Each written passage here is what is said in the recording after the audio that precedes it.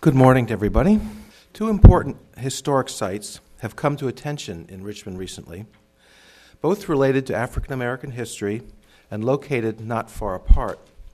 First, an old cemetery called the Burial Ground for Negroes, and second, Lumpkin's Jail, a notorious place from the final period of the slave trade.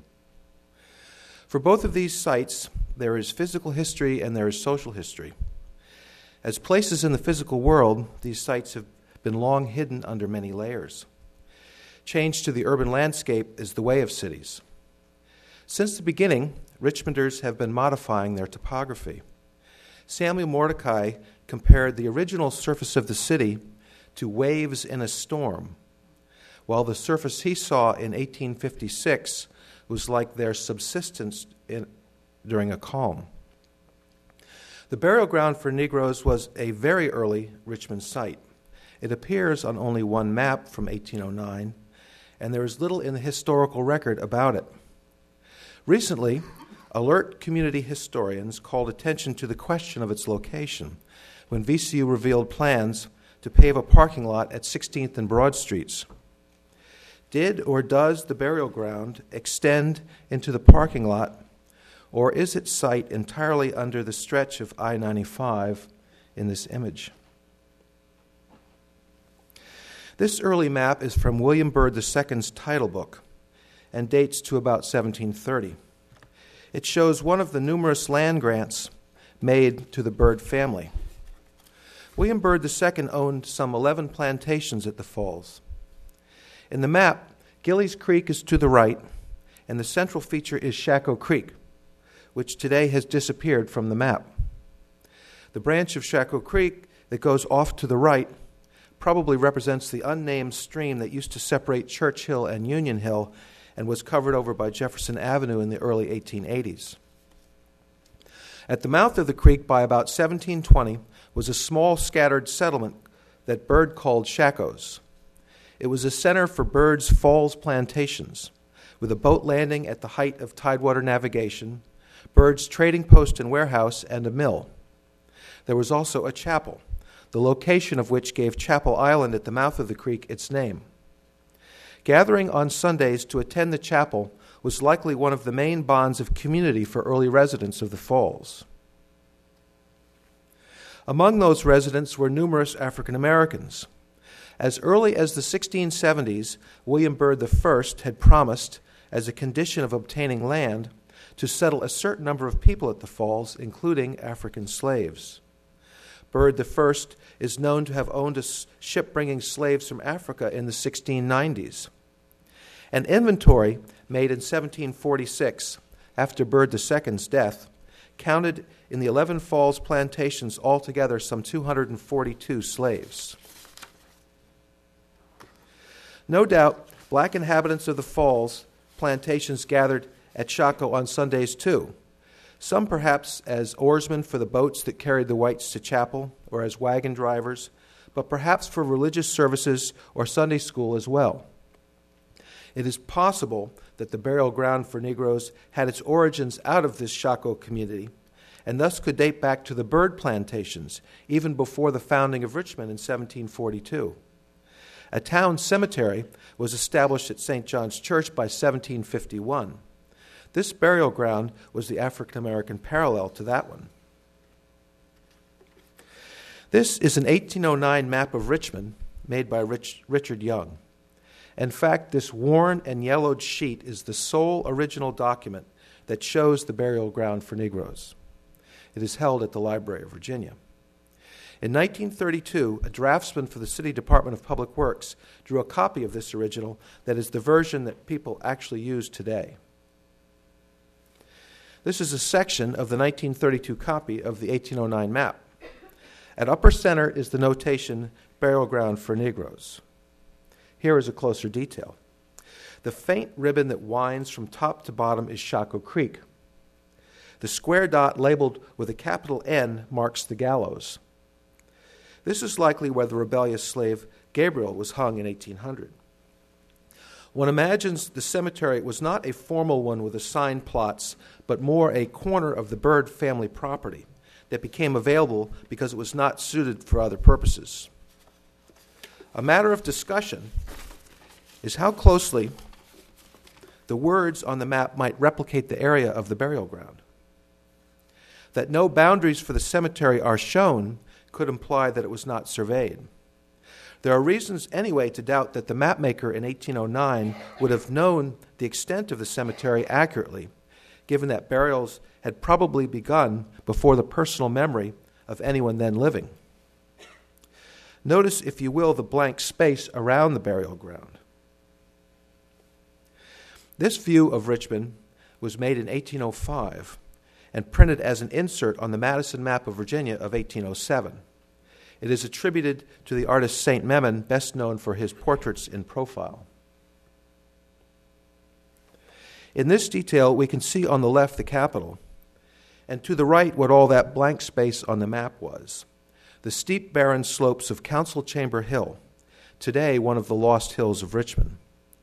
The Council Chamber itself is the building atop the hill just to the right of the seam, where, according to Mordecai, the State Council had met. As we turn now to a discussion of topography, much of this will have application as well to the site of Lumpkins Jail. This map section shows the location of Council Chamber Hill on the modern grid. The bluff comes along at the front as the front yard of the Capitol, projects out to overlook Shockoe Creek, continues north around the back end of the Baptist Church at College and Broad, then turns above College Street and runs northwesterly. In terms of the burial ground, the steep upper slope of Council Chamber Hill would have presented a natural barrier to its expansion in that direction. This is a map created for a legal dispute over a property line that can help us to think about a limit to the burial ground on the Shockoe Creek side. The map is not dated, but was probably about 1800. One of the landmarks used to describe a piece of property was Shockoe Creek, but the creek had changed course, and there were different opinions about the location of the boundary. For our purpose, look at the words to the left or west of the creek, just above Broad, where the 1809 map said that the burial ground was. High Bank.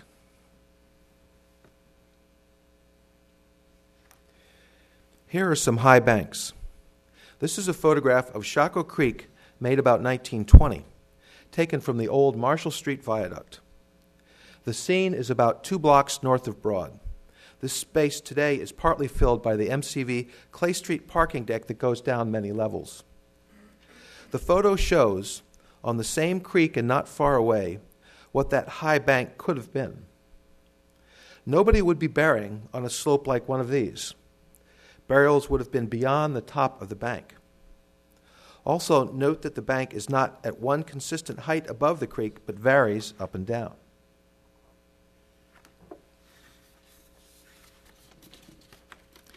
Here is the circa 1800 map again, with High Bank on the west side of the creek. It is reasonable to presume that the burial ground was west of this high bank. We have all seen plenty of cemeteries on hillsides, but I doubt anyone has seen one in a creek bed. Remember also that the gallows was located at the site of the burial ground. Now, in that period, execution was not done privately. It was a very public spectacle, see and heed. The gallows would have been placed where it could be seen, such as on a rise of the land. Thus, my sense of the Negro burial ground is that it was on a rise overlooking the creek. There's one more reference to the burial ground in this unusual little book, Hidden Things Brought to Light, by Ernest Walthall. The original edition in 1908 was only 8 copies. Walthall was a Richmond printer who made the book in his spare time at work, a few pages at a time, writing it directly in type without a paper original, sort of like blogging in 1908. It is a stream of consciousness account of memories of things about old Richmond, things he had seen and things he had been told. And talking about cemeteries, he stated, "In digging foundation for Old City Jail, there were signs of a burial place, and the bones were so large they were classed giants." The jail was built in 1830, and Walthall was not born until 1848. So this is a story he heard from others. This is a 1948 view from the railroad bridge at the bottom of the hill looking up Broad. The jail is the white building to the right. The phrase Walthall used was signs of a burial place, which implies that there were a number of finds. When the jail was built, the site preparation required that part of the hillside be dug away for the structure. After the jail was finished, there was further digging to carve a jail yard out of the hillside. It is worth noting that the city sheriff in 1831 requested that the newly dug jail yard be paved with cobblestones. For most of the 19th century in Virginia, this is how a terrace would be carved in a hillside or any large quantity of dirt moved. Horses and wagons hauling earth shoveled by black men. By the 18-teens, the city maintained a full-time road crew of 20 hired slaves. Here is an early 20th century view of the jail, much enlarged since its first construction. The support in front is for the Marshall Street Viaduct, a bridge built for streetcars that ran from College Street by the Egyptian Building across Shockoe Valley to 21st Street and was taken down in the early 1970s. The top structure of the viaduct, not visible in this image, was essentially at the level of the top of the hill.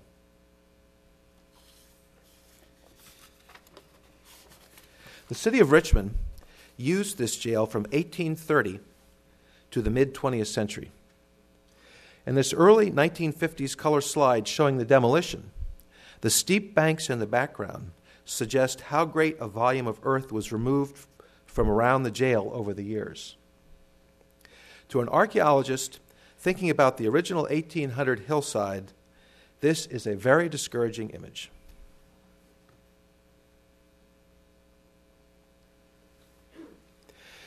This is a detail from the Bates map of 1835, the first printed map of the city. This copy of the engraving is hand-colored and held in the library here at VHS. The city jail is labeled towards the top, and to its left, up the hill and bisected by the seam in the map, is the Baptist church marked L. Several things are noteworthy. First, the creek in this section has been diverted to the east, to a new bed. Eventually, all of Lower Shockoe Creek was improved, made to run straight, and the banks lined with stone. Although the old bed shows on the map below the line of Broad Street, above there it does not. A likely explanation is that the earth from the jail excavation was used to fill the old bed above Broad and divert the creek. Second, we need to be aware that early maps were often a mix of things that existed and things that were planned. Just because a street is drawn does not mean that the street was actually there. Here, Broad Street, the horizontal street at the center labeled 66 feet wide, is a mix of real and planned, because in 1835, Broad Street was discontinuous at the steep hillside of Council Chamber Hill. From the east, the street stopped at the new bed of Shockoe Creek. This map shows a small footbridge there. From the west, Broad went down only to Mayo Street, just below the Baptist church. In April 1844, in fact, a request came before council that the precipice of the eastern end of Broad Street be protected by a sufficient railing to ensure its safety. The next year, 1845, the people who owned the land at the top of Council Chamber Hill came to City Council with a proposal. They wished to lower the top of the hill for development. They proposed to use the dirt removed from the top of the hill to build a ramp to carry Broad Street across the valley of Shockoe Creek. The city agreed.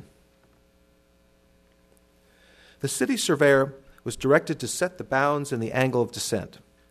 In this view, we see the inclined plane built in 1845, tested by bicycle racers in 1982.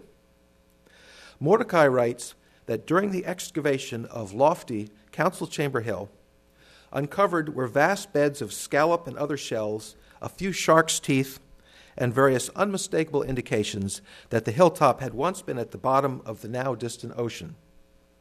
So next time you take Broad Street Hill, realize that you are riding on a ramp built by slaves with shell fossils. Another remnant of the ramp project are the stone walls of the bridge over the creek. The bridge was built in 1845 as a stone arch over the new bed of Shockoe Creek, so it is east of the old bed. When the creek was converted into a closed sewer in the late 1920s, I suspect the stones from the inner arch were recycled to fill in the arch openings.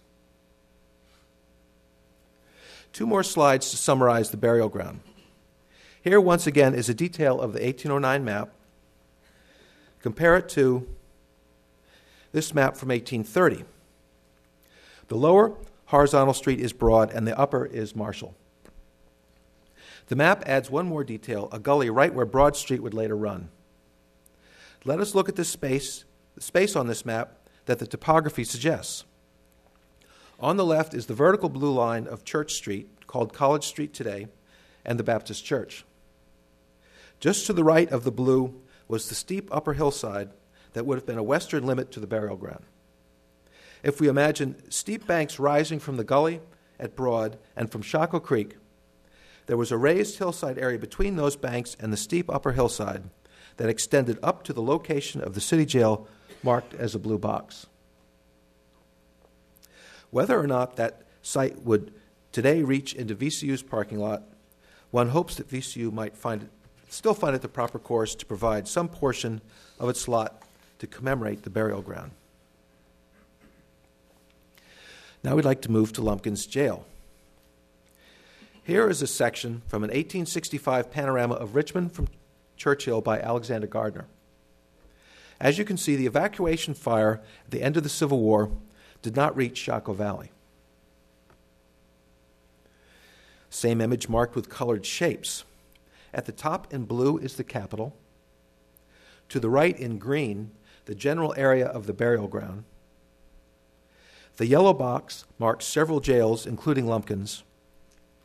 And the red box is the slave trading area around 15th and Franklin Streets.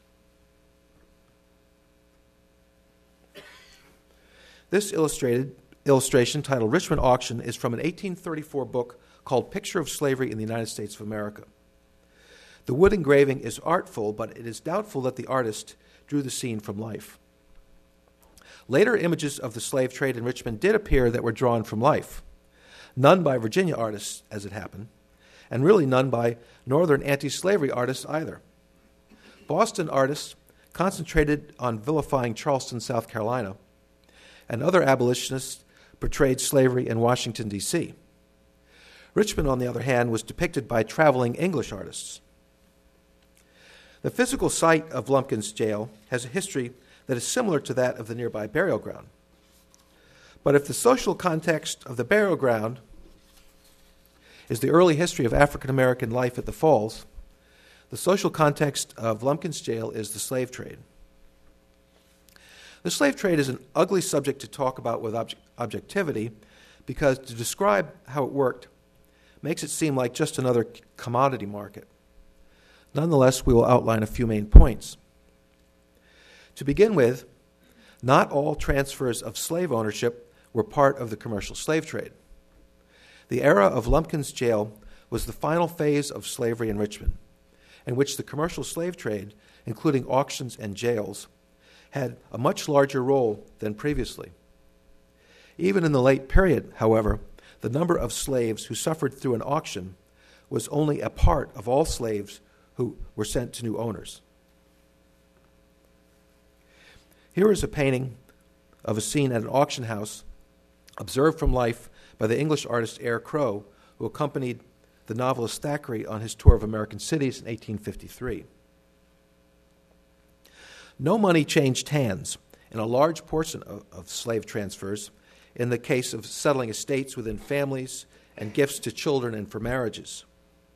Even though payment was not involved, this kind of transfer was still a significant cause of breaking up families, which is what happened to Henry Box Brown when his old master in Louisa County died and he was sent to Richmond to one of the sons. A second large portion of slave transfers was the private sale of slaves directly from one owner to another. Over the long history of slavery in Virginia, these two kinds of private transfers, those with no payment and owner-to-owner sales, probably represent the great majority of all transfers of slave ownership. This is a painting detail of a 1700s-style Richmond tavern. It is important to remember that just as society in Virginia was changing over the years, so was the system of slavery. In the early period, the 1600s, 1700s, and into the first decade of the 1800s, private transfers were the usual. On occasion, slaves were sold at auctions that offered all the effects of a household, such as land, horses, farm animals, and other property, typically held on court days when the monthly session of court attracted people to town. In Richmond, these general auctions seem to have mostly taken place on the front steps of taverns. A second period of the slave trade began in the 18-teens, after the importation of slaves from Africa to the U.S. was banned in 1808. In Virginia, which had the largest slave population of any state, many slaveholders were having difficulty in agriculture. At the same time, the new territories along the lower Mississippi River, known as the Southwest, were starting to be settled as a slave region. Virginia became the biggest source of slaves to the rest of the South, especially through what has been called the Chesapeake, Louisiana trade, to the New Orleans and later the Natchez slave markets. In this middle period of the slave trade, running from about 1815 to the late 1830s, the largest Virginia dealer was in Alexandria, the firm Armfield and Franklin. Groups of slaves, young men preferred, were assembled for transfer by ship, as a coffle on foot, or even at times over the mountains to the Ohio and down that river by raft. This is another painting by Crow. This is a wood engraving from the Illustrated London News. Based on sales to the New Orleans market, Richmond saw the growth of an auction system for slaves. Although the majority of slave transfers continued to be within families or by private sales, auctions gained a larger share. Dealers began to specialize. One agent might have known the slaveholders in a certain area and specialize in bringing slaves from there to markets like Alexandria and Richmond. Another sort of agent gathered slaves in Richmond and shipped them south. In Richmond, even as auctions became more frequent, they continued to be primarily at taverns. The Bell Tavern, seen here, built in 1802 and located at 15th and Main, was the number one place. On the Platte, the main tavern is at the lower left on the corner, with an attached storefront, a dwelling, and stables. The attached store was originally a coffee house, and in the 1820s became an auction office. It is likely that the identification of the Bell Tavern with slave sales in the period 1810 to 1825 was a big influence in establishing 15th Street as the center for the slave trade. Directly across the street from the Bell was the office of the Southern Literary Messenger, when Edgar Allan Poe was the editor. We do not know if Poe could see the tavern from his desk, but the slave auctions that Poe surely witnessed were a horror that he never wrote about. In 1846, the St. Charles Hotel replaced the Bell at 15th and Main. It is at the far left in this view of Main Street and a flood. The St. Charles was built with slave traders in mind, with rooms that could serve as offices, a large room that could accommodate an auction, and secure rooms where slaves could be kept.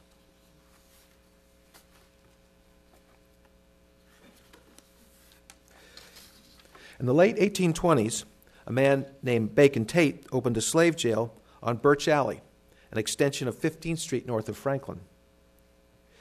Such a jail operated as a keeping pen for traders collecting a group of slaves for auction or to convey south. The 1833 insurance policy that included this plat covered only the brick dwelling on the property, but not the wooden jail. On the policy, Tate's signature is the middle one. The bottom signature is that of Tate's partner at the jail, Exum Hubbard. Exum Hubbard held auctions at the Bell Tavern for horses and slaves. In the mid-1830s, Hubbard leased the Union Hotel at 19th and Main and its stables, and apparently ran his auction business out of it. The Union Hotel had a unique history. After the Civil War, the school for blacks that had been founded in the former Lumpkins jail moved to the Union Hotel for several years before moving to Northside as Virginia Union. Before that, Hampden-Sydney College rented the Union Hotel as the location for its medical school, which became MCV. In fact, VCU's official founding date of 1838 is based on the year that the medical school occupied the Union Hotel, right after Exum Hubbard and his slave trading enterprise vacated the premises. So there are two Richmond universities that originated in former slave trading facilities. This painting is by the English artist Lefevre Cranstone. The final period of the Richmond slave trade, from about 1837 to 1865, is the most familiar because visitors to Richmond wrote about it and artists documented the scene. Red flags hung in front of places that were holding an auction that day, and the sales were timed to follow one after the other. Clothing dealers specialized in dressing slaves for auctions so they would look their best, as this painting shows. And before and after sales, the slaves were boarded in jails in the neighborhood. This section from the Gardner Panorama is the area around 15th and Franklin Streets, the center of the slave trade in the late period. Under the cyan line on the left is the east side of the St. Charles Hotel at 15th and Main, occupying the site of the earlier Bell Tavern. Under the yellow line is the Exchange Hotel at 14th and Franklin Streets, capped by a cupola, a famous and fancy place that was patronized by the more flush slave dealers who were said to favor its saloon. Moving down Franklin Street are two of the main auction halls. Under the red line is Oddfellows Hall, and under the blue line is Dickinson and Hill. This is the Oddfellows Hall, one of the main auction sites. Located at the corner of Franklin and Mayo, it was photographed in 1922. In the era before the Civil War, the upper hall was used for shows and entertainments, and the lower floor rented for slave auctions. This interior of the Oddfellows Hall was taken in 1895 by John Mitchell, editor of the Richmond Planet, when the hall was used for city police court. The image is reproduced from the Planet and is the only photographic image I am aware of showing the inside of a Richmond auction facility. Defense lawyer Giles Jackson is seated center front, and in the back at center is Justice John Crutchfield.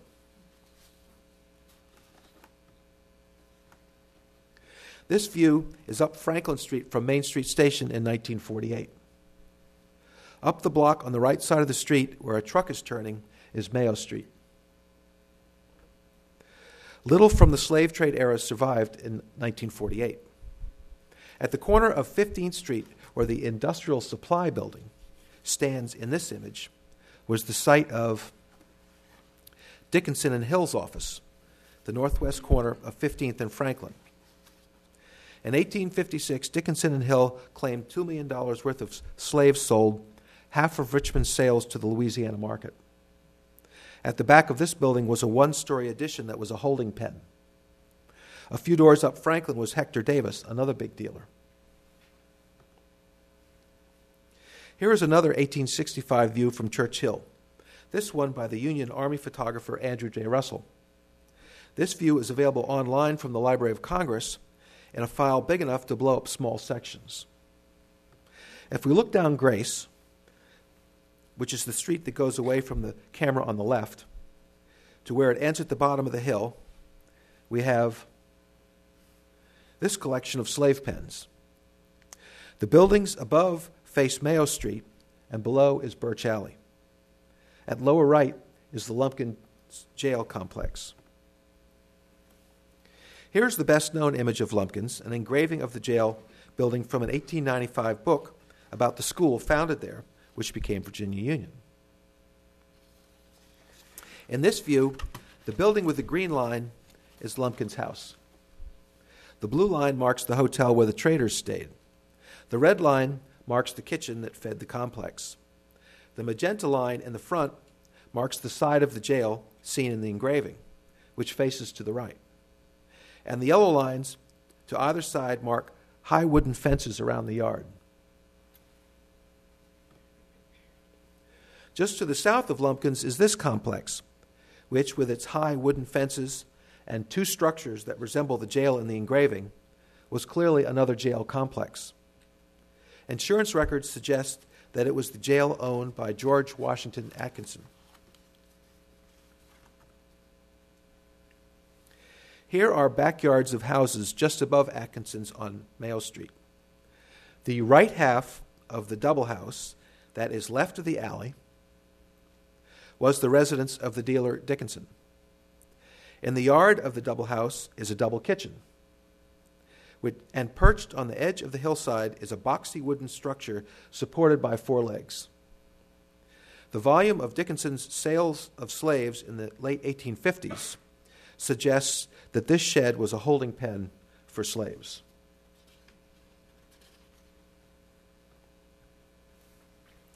In the 1890s, the Lumpkins site was covered by Richmond Iron Works. The stone-lined Shockoe Creek is in the foreground, and above the plant are the buildings on Mayo Street up the hill.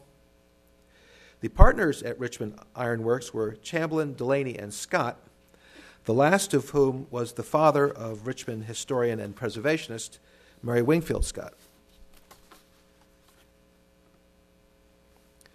The site was covered a second time around 1909 by the Seaboard Railroad Freight Yard, photographed in 1948. The railroad brought in much fill and raised the ground level to its present height of 7 to 15 feet above the original surface level. Here is an aerial view of this area in 1948. Broad Street runs diagonally across the center of the image, and the roof of Main Street Station pokes into the frame at the upper right. The Baptist Church is at lower left. Above it is the jail. The long, almost horizontal rectangle at right center is the roof of the Seaboard Freight Building. The site of Lumpkins is underneath the left end of the building. This 1950s view looks north of Broad Street during the construction of Interstate 95. Notice the level of fill relative to the support for the Marshall Street Viaduct. This was a much altered area in the 19th century and in the 20th too. And so we are back to the present more or less with this 1984 view. Thank you.